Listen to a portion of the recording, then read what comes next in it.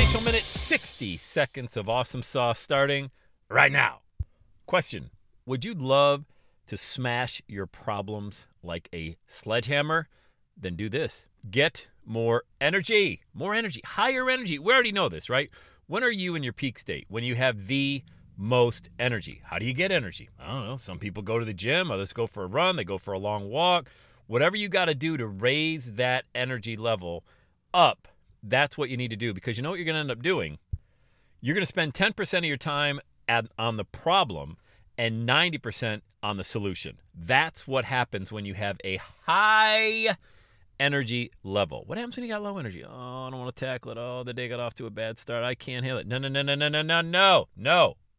Raise the energy.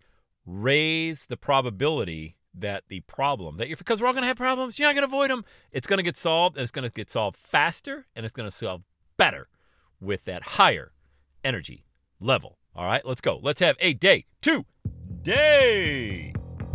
And that's a wrap. Another Everyday is Saturday podcast in the books. Thanks so much for listening. Would you do your boy a favor? Would you get on iTunes or wherever you listen to the Everyday Saturday podcast and leave a rating for the show?